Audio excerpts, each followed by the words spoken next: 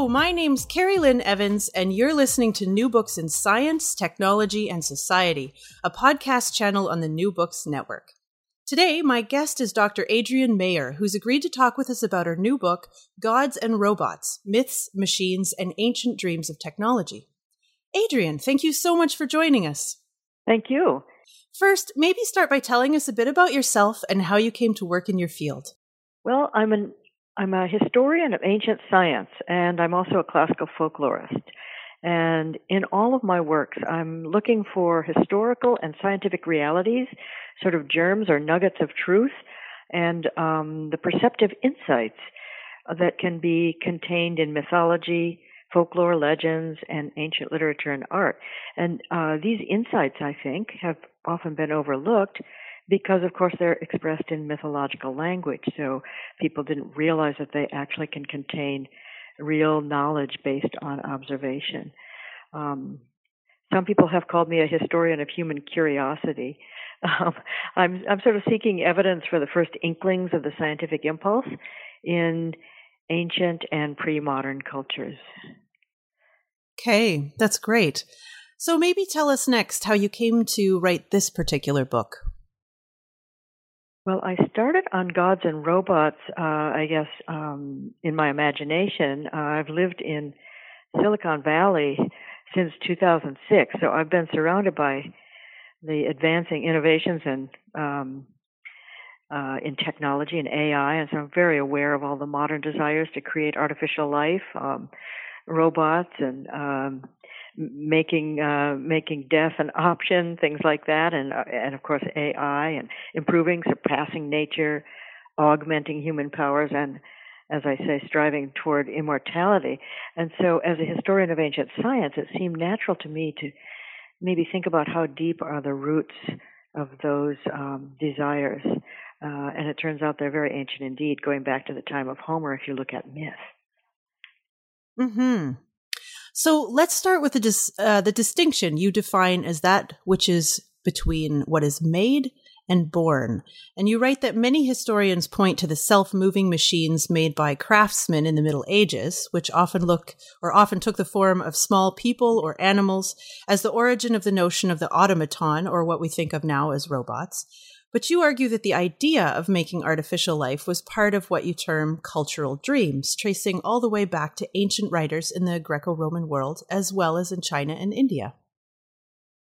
Yes, for that book I asked who first imagined robots, automatons, and human enhancements and artificial intelligence. Now, historians of science and scholars usually trace the first working robots to the Middle Ages, but I wondered, could it be possible that the ideas and the concepts about self-driving devices and automatons and other kinds of artificial life, could they have been imagined long before technology made them possible? And I found that by the time of Homer, more than 2,500 years ago, Greek myths were already envisioning how one might imitate and surpass nature by means of what I'm calling biotechne. It's a Greek word for life through craft, and that would be the source of our word biotechnology. And it's not just the Greeks who were imagining these things. I've also found some preliminary evidence that people in ancient India and China were also imagining artificial life and robots. So can you comment on the difficulty of distinguishing between magical and technological means, as well as the related challenge of avoiding interpreting the past through the lens of a modern conception of mechanics and technology, for example? One of the interesting things is the phrase "made, not born" that you mentioned earlier, and I think that's a really distinctive and important phrase in thinking about these myths, because all of the artificial entities that were described in Greek myth were called or described as made, not born, and that distinguished them from natural living things, from animals and humans who were reproduced biologically. So that phrase "made, not born" means that these entities were products of technology. They were fabricated with tools and skills. And I focused on artificial life that was described as made, not born. And can you remind me what you just asked me? Oh, no, that's all right. Yeah, I was going back to the made, not born thing, but that's all right. The second part of the question was about avoiding interpreting the past through our contemporary lens, our modern idea of mechanics and technology. Where would the pitfalls be there? Right. I was very careful to include a glossary in my book so that I have the commonplace definitions of the words that appear in my book, and also the way I'm writing about them. Now, we define a machine as a device that changes the direction or magnitude of a force, and an automaton is a self-moving entity that can carry out a task. And a robot is a really slippery term even today. No one can really agree what it means, but it usually means some kind of self-moving entity, usually in the shape of an android, that has some kind of power source.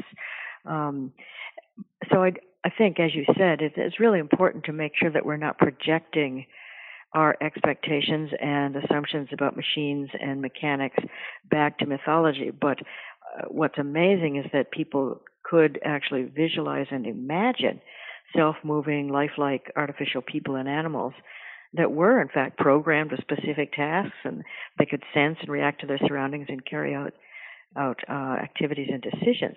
And important to keep in mind, we're talking now about ancient myths, and those are ancient science fiction stories. They're fascinating because they actually show people trying to imagine just what kind of wonders could be achieved if you had the technology of the gods. Right. So let's begin with the story of Talos and Medea. Tell us about these characters and what they reveal about early Greek notions of technology and constructed beings. The most ancient story we have of a robot is the story of Talos. He was a large, even giant, bronze automaton in the shape of a man, created by the god of invention, Hephaestus, the blacksmith god, and he was charged with defending the island of Crete against pirates and other invaders. And he patrolled the kingdom of Crete by marching around that large island 3 times a day. Now, someone has calculated that he would have to travel about 150 miles an hour to accomplish that feat. But remember, we're talking about ancient science fiction stories here. Talos was made of bronze, programmed to repel the invaders. He could pick up large rocks and throw them at intruders. He threw boulders to sink foreign ships. And he possessed another capability. In close combat, he could pick up a victim, heat his bronze body red hot, and then hug the victim to his chest, roasting them alive. So he was quite a frightening automaton. He's really the first killer robot. And he appears. I'll just say that he appears in the epic poem about Jason and the Argonauts and their quest for the Golden Fleece. He had a kind of biomimetic system that powered him. So he is a robot. He has an internal power source. His animating force was ichor, and that's the mysterious life fluid of the gods. And the ichor traveled through a single tube or vein from his neck to his ankle, and the whole system was sealed by a bronze bolt on his ankle. And it was the sorceress Medea who figured out how to destroy Talos by removing that bronze bolt. And what's amazing is that we have vase paintings from the 5th century BC showing Talos standing there while Medea and Jason use a tool to remove the bolt. So this is really a story of a robot created by technology and then destroyed by technology. I think that's an interesting lesson. I think it's amazing, too, that our first robot here is not only a servant and a soldier, but he's also a killer robot. It seems a central idea that we just can't get away from. It's too delicious somehow. All right. So next you focus on something called Medea's Cauldron of Rejuvenation, and you call this story, and I'll quote you here, a quintessential example of mythical biotechny to bring about unnatural extended life. So can you tell us about this story and how you see the titular object as a technological artifact? Well, yes, Medea, as we've already seen, she's kind of a techno wizard. She knows how to hack into Talos's vivisystem and disable him or neutralize him. She also possessed arcane knowledge of drugs, pharmaca, and biotechnology. She was able to restore the youth of Jason's elderly father. Jason was very sad to see how old and frail his father had become, and he asked Medea to restore his youth. And she accomplished this feat, we're told in the myth, by boiling powerful herbs and other potent pharmaca drugs in her special golden cauldron.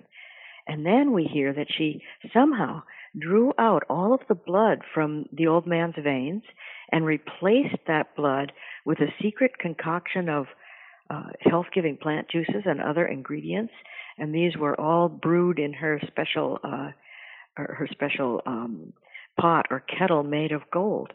Now, in antiquity, people did recognize gold was a non-tarnishing metal, and it was uncorrupted by chemicals or metals. And so it's interesting that they specified that her cauldron was made of gold. But what's interesting is that this succeeded after Medea's, I guess you'd call it operation. The old man's renewed energy and his vitality just amazed everyone in the myth. Now, historians of medicine, they point out that Medea's imaginary experiment, now remember this is science fiction from mythology, it kind of foreshadows modern blood transfusions, especially if you think about the ones known as exchange or substitution transfusion, where they take out a patient's blood completely and replace it completely with a donor's blood. And lately too, there have been people that have been experimenting with young people's blood, injecting themselves with really young plasma. Yes, absolutely true. And I hear about that a lot here in Silicon Valley.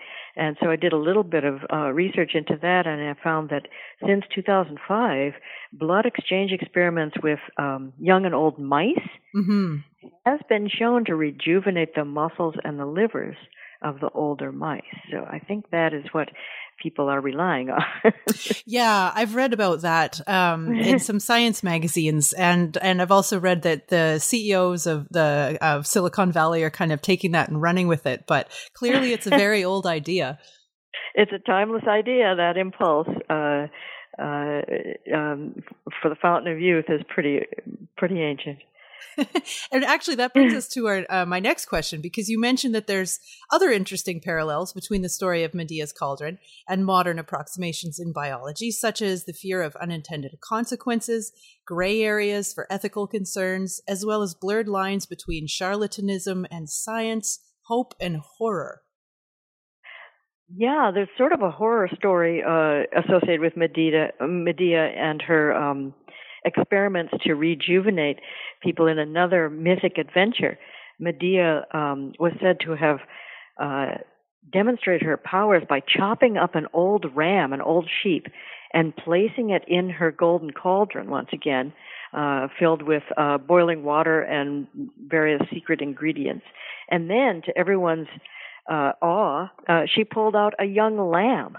Now, there's a bit of sleight of hand going on there, but what's interesting is that there are a lot of vase paintings. It was a really popular subject in antiquity to illustrate this wonderful rejuvenation experiment. But then the process failed when it was applied to another human being, an elderly king named Peleus, who died when he asked his daughters to attempt to reproduce Medea's method, do to him what she had done to that old ram. Well, you can imagine, they chopped him up and put him in a pot of boiling water, and it failed. He died horribly. But what's interesting is that not only did that have a bad ending, But that use of a ram and a lamb in the ancient myth, that kind of brings to mind the first cloned animal, Dolly, the sheep, who was brought to life in a special vessel filled with nutrients. I find that very interesting.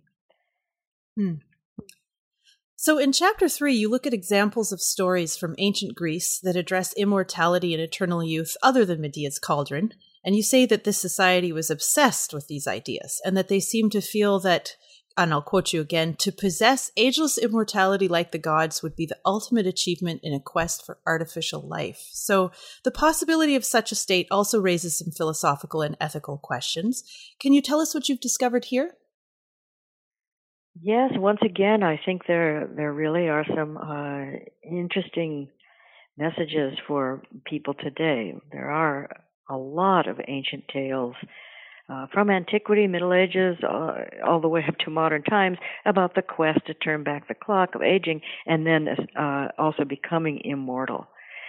And those tales almost always backfire somehow. Either no one can find the exact right fountain of youth, or the formula is wrong, or something else happens. The tales never end happily. And the message from antiquity seems to be that there's something very crucially human about the fact that we die, about the fact that we're mortal. And certainly the Greeks and Romans saw an important link between our inevitable death and living a good life, being heroic, earning a glorious reputation in the afterlife. Those were all sought after values. And mortals, if you think about it, we humans can be brave and noble. You can be self-sacrificing. You can be heroic because, and the reason is because the stakes are so high. The stakes are life and death. And if you think about it, no one would ever call the immortal gods courageous. Everything's a game for them. They never die. So the stakes are very low. All right. So next you look at stories that center on the use of technology to make up for human frailty or vulnerability. And these too present a range of ethical quandaries and unforeseen consequences. So can you give us some examples of these? Well, as we saw, Medea used kind of biotechnology in her cauldron experiments, but she also concocted drugs for Jason to make him into a Superman for a day, so that he could overcome some impossible obstacles. And Daedalus, the legendary craftsman of Greek myth, he borrowed the idea of birds' wings to achieve flight, but at great cost. He lost his son. Artificial improvements, like you say, to overcome limitations and vulnerability of the human body, maybe to expand our natural strength, our sensory abilities by maybe artificial means. Those are now known as human enhancement technologies. It sort of seems like cutting-edge science, and yet the idea of augmenting human capabilities is very ancient. I mean, you can even consider the very earliest tools like hammers, spears, maybe bows and arrows. Those are all a kind of human enhancement because they extend a person's reach, their aim, and the force of their muscles. So there were a lot of myths, too, that envisioned borrowing the powers of gods and animals to compensate for human weakness, the two examples I gave. Controversies arise now over human improvements. Today we have a lot of human enhancements. We have glasses, we have hearing aids, we have titanium joints, pacemakers, bionic prosthetics, and stimulant drugs. Those are all welcome, but then people get a little nervous and start to worry when these supernatural enhancements seem to be slated for uses that might be questionable. Corporations have created lip reading and facial recognition AI, and then they claim that only good uses will be made of them, but we can think of a lot of scary uses that could be made of such technologies. So there are a lot of practical and ethical risks that surround those attempts to sort of upgrade human bodies. Mm-hmm. Okay, so chapter 5 focuses on elements from the mythic biography of Daedalus, whom you've already mentioned there. And this famously skilled craftsman and clever inventor is fabled to have created statues so lifelike they were thought to be practically alive. So tell us how you interpret the significance of these stories. Well, Daedalus was that legendary craftsman. He's the one who he created the labyrinth, and then he was imprisoned in the labyrinth, and he made a set of bird's wings for himself and his son. But he was also famous for inventing and creating animated statues. And we don't know whether these were thought of as statues that actually moved, as many of the myths tell us, and many historical accounts also say that he did create statues that could move. We do know that in antiquity it was possible to make statues that could make sounds or lift their arms or open doors or nod their heads, blink their eyes, turn their heads, things like that. So he may have stood for engineers and craftsmen who made those amazing animated statues. But there were also in antiquity, technological advances that allowed people to make extremely realistic sculptures that could fool the eye into thinking that they were moving or about to move or even breathing. And when you think about seeing these statues by an oil lamp or moonlight at night, you can imagine how much awe and fear they might have evoked. It's almost an uncanny valley effect. So now we move on to two very well-known stories from Greek antiquity, that of Prometheus and Pygmalion, which are both stories that involve the creation of life through supernatural means. So starting with Prometheus, you write that, quote, "The myth of Prometheus making the first people on Earth is one of many ancient traditions demonstrating that human beings were once viewed as artificial creations." So this takes us back to our distinction between being born and being made. How are we to understand this myth then? Well, Prometheus was sort of the champion of human beings, and there was also a mythological set of stories that said that Prometheus was the one who actually created all of the first humans and animals. And there's a remarkable set of ancient carved gems from the 4th century to the 1st century BC that show Prometheus as a craftsman making the first sort of prototype human beings. And what I think is really interesting is that he's not doing this by magic. He's not molding, forms of men and women and then breathing life into them like the Adam and Eve story. Instead, he's creating them from the inside out, starting with the framework, which is the human skeleton. So we have these images of Prometheus using his craftsman's tools to make a human skeleton, and then some of the gems actually show him adding flesh and muscles and other recognizable body parts to the framework. And I find that really fascinating, that people could imagine even human beings as a kind of artificial life. Mm-hmm. So the story of Pygmalion the sculptor presents us with a different scenario.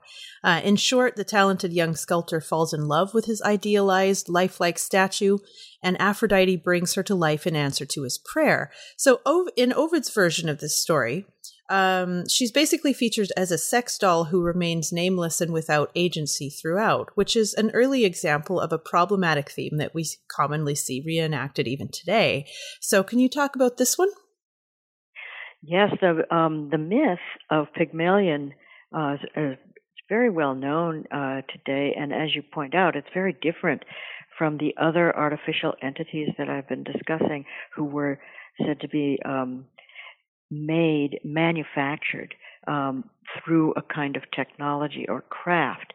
Now, Pygmalion was a sculptor, and he did carve an ivory statue of his ideal woman. But she comes to life magically. He did not create her as an automaton. In the myth by Ovid, Pygmalion was a sculptor who disliked real women. So he carved an ideal virgin out of ivory. He never named her, but later she was known as Galatea. And he caressed this sort of fetish statue every night and prayed to the goddess of love, Aphrodite, to bring the statue to life. And she answered his prayer, bringing the statue to life with magic. And it's interesting, in Ovid's telling, Pygmalion comes home, he touches the statue, and it suddenly blushes and comes to life, and they have sex.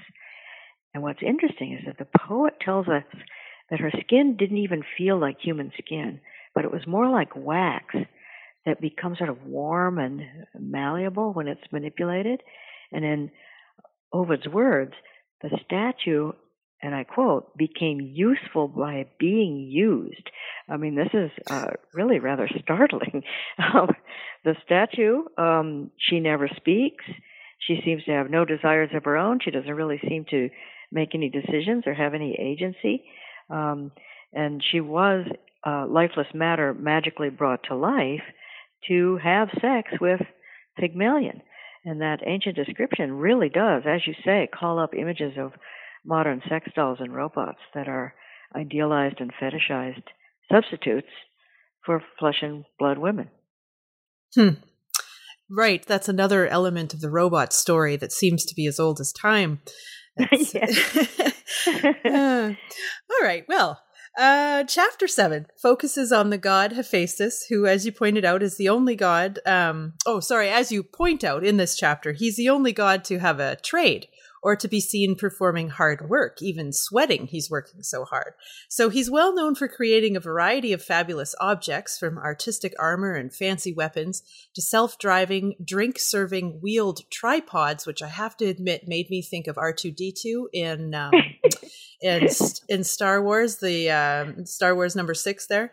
But he's also famous for building essentially the first robots of Western civilization. So please tell us about him. Yes, well, as you described, Hephaestus is a working god, and he has marvelous skills. The gods all called on him when they required devices with some spectacular features and awesome craftsmanship. He's the one who created that great bronze robot Talos, and his resume of creations, things he manufactured include a golden hunting dog that always caught its prey, a pair of animated statues of watchdogs made out of gold and silver, and those were described in Homer's Odyssey. Another writer tells of 4 robotic horses that could pull a chariot. He made some golden statues of women who could sing for Apollo's temple in Delphi. He was said to have fabricated that eagle that came at the same time each day like clockwork to torture Prometheus. And that story kind of makes me think of the idea of a drone. And Homer in the Iliad tells us that Hephaestus also made automated bellows for his forge up in the heavens. The bellows obeyed his commands, and they could blast more or less air as he needed it. And as you point out, he devised that wondrous fleet of tripods or tables on wheels, three-legged tripods. And these self-driving carts, they brought nectar and ambrosia to the gods at their banquets, and then they returned when they were empty. He also made some gates for Mount Olympus, the heavens, that automatically open and close, like the first automatic garage doors. And I think the most wonderful of his inventions is a set of life-sized golden women who served as his assistants. And Homer, now we're talking about 700 BC, described these servants as looking just like real young women but made of gold, and that they were endowed with sense and reason and even speech. And this is the most amazing part. Homer says they were equipped with all the learning of the immortal gods. And if you think about that, in other words, these are lifelike automatons that possess what really amounts to a kind of mythological version of artificial intelligence. The ancient description from Homer, this is more than 2,700 years ago, it reads like a modern AI project. It kind of merges human capabilities with big data, and then they do program tasks. Pretty amazing. It is amazing. All right. In the next section, you look at Pandora, and she's another character from the Greek pantheon who was made rather than born, which I had totally forgotten that detail of her story. In fact, she's another creation of Hephaestus's, designed to entrap and trick mortals. And most people associate her with the story of the box, as I did. But not only do you say that this is likely a misunderstanding of the original Greek, but there's a lot more to her story. So can you tell us about this character?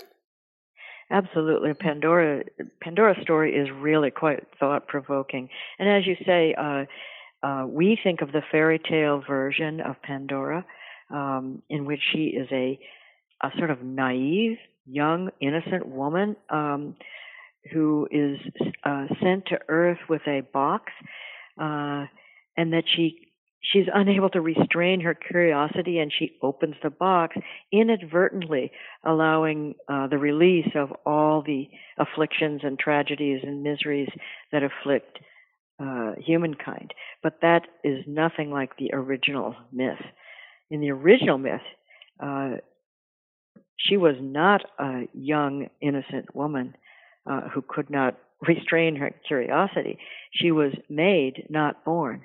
She was deliberately created as a kind of AI fembot to look like a ravishing young woman, and she was commissioned by Zeus, all-powerful god Zeus, who commanded Hephaestus to create this woman as a sort of trap to punish mortals for accepting fire, the technology of fire from Prometheus. And Pandora was programmed with one task. Her mission on Earth was to insinuate herself into human society and then open a jar or urn, not a box, that was filled with eternal suffering for humankind. So it's really a very it's a kind of cynical story. Actually, it's kind of a myth that it has a lot of kind of a viciousness on the part of Zeus, very vindictive god, who sends her as I say, as a fembot to punish humans. Yeah, I loved your use of the word fembot there. She's also like the original honeypot. And and I think that the maliciousness of Zeus is a really unusual element to that story. Or not unusual so much, but just, like you say, thought-provoking. It's very striking. And in fact, I think that might relate to the modern fear that I've heard people express as, does technology favor tyranny? And in fact, in the ancient myth, Zeus is a harsh tyrant, a very vindictive, harsh autocrat who inflicts machines of malice on humans. Oh, that is interesting. I've heard that argument made too about other types of technologies that we're developing, whether it be AI or, self-driving cars or any of these kinds of things. And they're compared to Pandora's box with that same concern that if you've got a good actor who's in control of it, you might not have any concerns. But the problem, of course, is that there's bad actors in the world. And that's right. We never know what's in. I mean, the urn carrying all these supposed gifts for humankind. It's very ironic use of the word gift. That's sort of a black box. We can compare it to the black box of AI technology. Okay. Your next chapter looks at examples of technology and invention from ancient history so actual things that do resemble those in myths.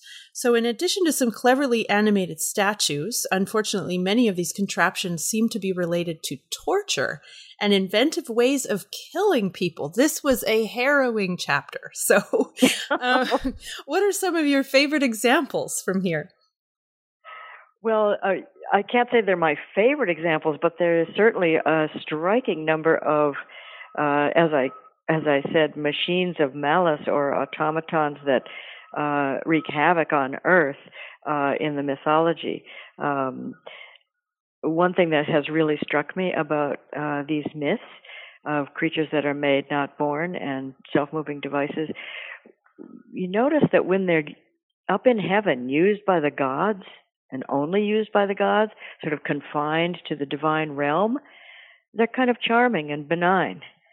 But once they get sent to Earth, then Asimov's laws get broken. There's a lot of chaos and destruction, and the lesson seems to be that maybe they're fine to think about abstractly, but we should really worry about them when they're interacting with human beings. That's a really interesting distinction, actually. A lot of metaphorical punch there. Okay. Well, throughout your book, you reference contemporary examples that parallel ancient mythic artifacts, and that includes our own modern stories. You make references throughout to Blade Runner, the Blade Runner movies, as well as to Terminator, and some real developments in technology like artificial intelligence or the U.S. military's plans for the Tactical Assault Light Operator suit, which listeners who are paying attention will realize spells Talos. So can you examine, or in examining the myths, do they shed much light on our technological present? We've touched on this a little bit, but I was wondering if you could expand. Well, I think what's interesting is that until now, some philosophers of science have claimed that no one in antiquity could have imagined self-moving devices or automatons before the technology to make them existed. But how else do innovations and inventions ever come about, really, unless they're imagined and then visualized first? So imagination is the fuel for scientific advancement, and that's always been true. And a lot of times people say where science fiction goes, then technology often follows. So I thought it was really interesting to compare science fiction films. I couldn't help seeing how the myths sort of reverberate with films like Metropolis from 1927 about an evil robot woman who wreaks havoc among humans. And then, of course, there's the Frankenstein story made into a movie 1931. And then the cult favorite Jason and the Argonauts from 1963.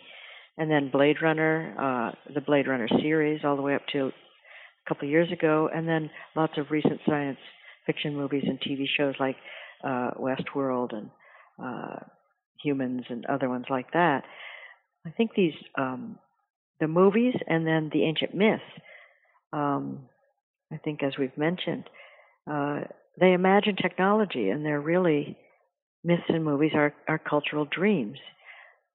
They're science fiction tales, and the myths and the movies show how the power of imagination allows us to think about how artificial life might be created if only one had access to sublime technology and brilliant genius. So there's a kind of futuristic thinking in both the myths and in the movies. Wonderful. Well, Adrienne, I've taken up a lot of your time. I want to thank you so much for agreeing to come on the show. Before we sign off, though, can you tell us what you're currently working on? Right now, I'm working on an article comparing ancient and modern human enhancements. And even more exciting for me is I've been invited to write a script for TED Ed animated lessons, writing a script for a short animated video about the first robot, Talos. Oh, wow. I'll look forward to that. Yeah. Thank you. Okay. Well, I'll thank you again. I really enjoyed your book. I was so glad to have the chance to chat with you in person about it. And I'll wish you a good evening. Thank you, Carrie.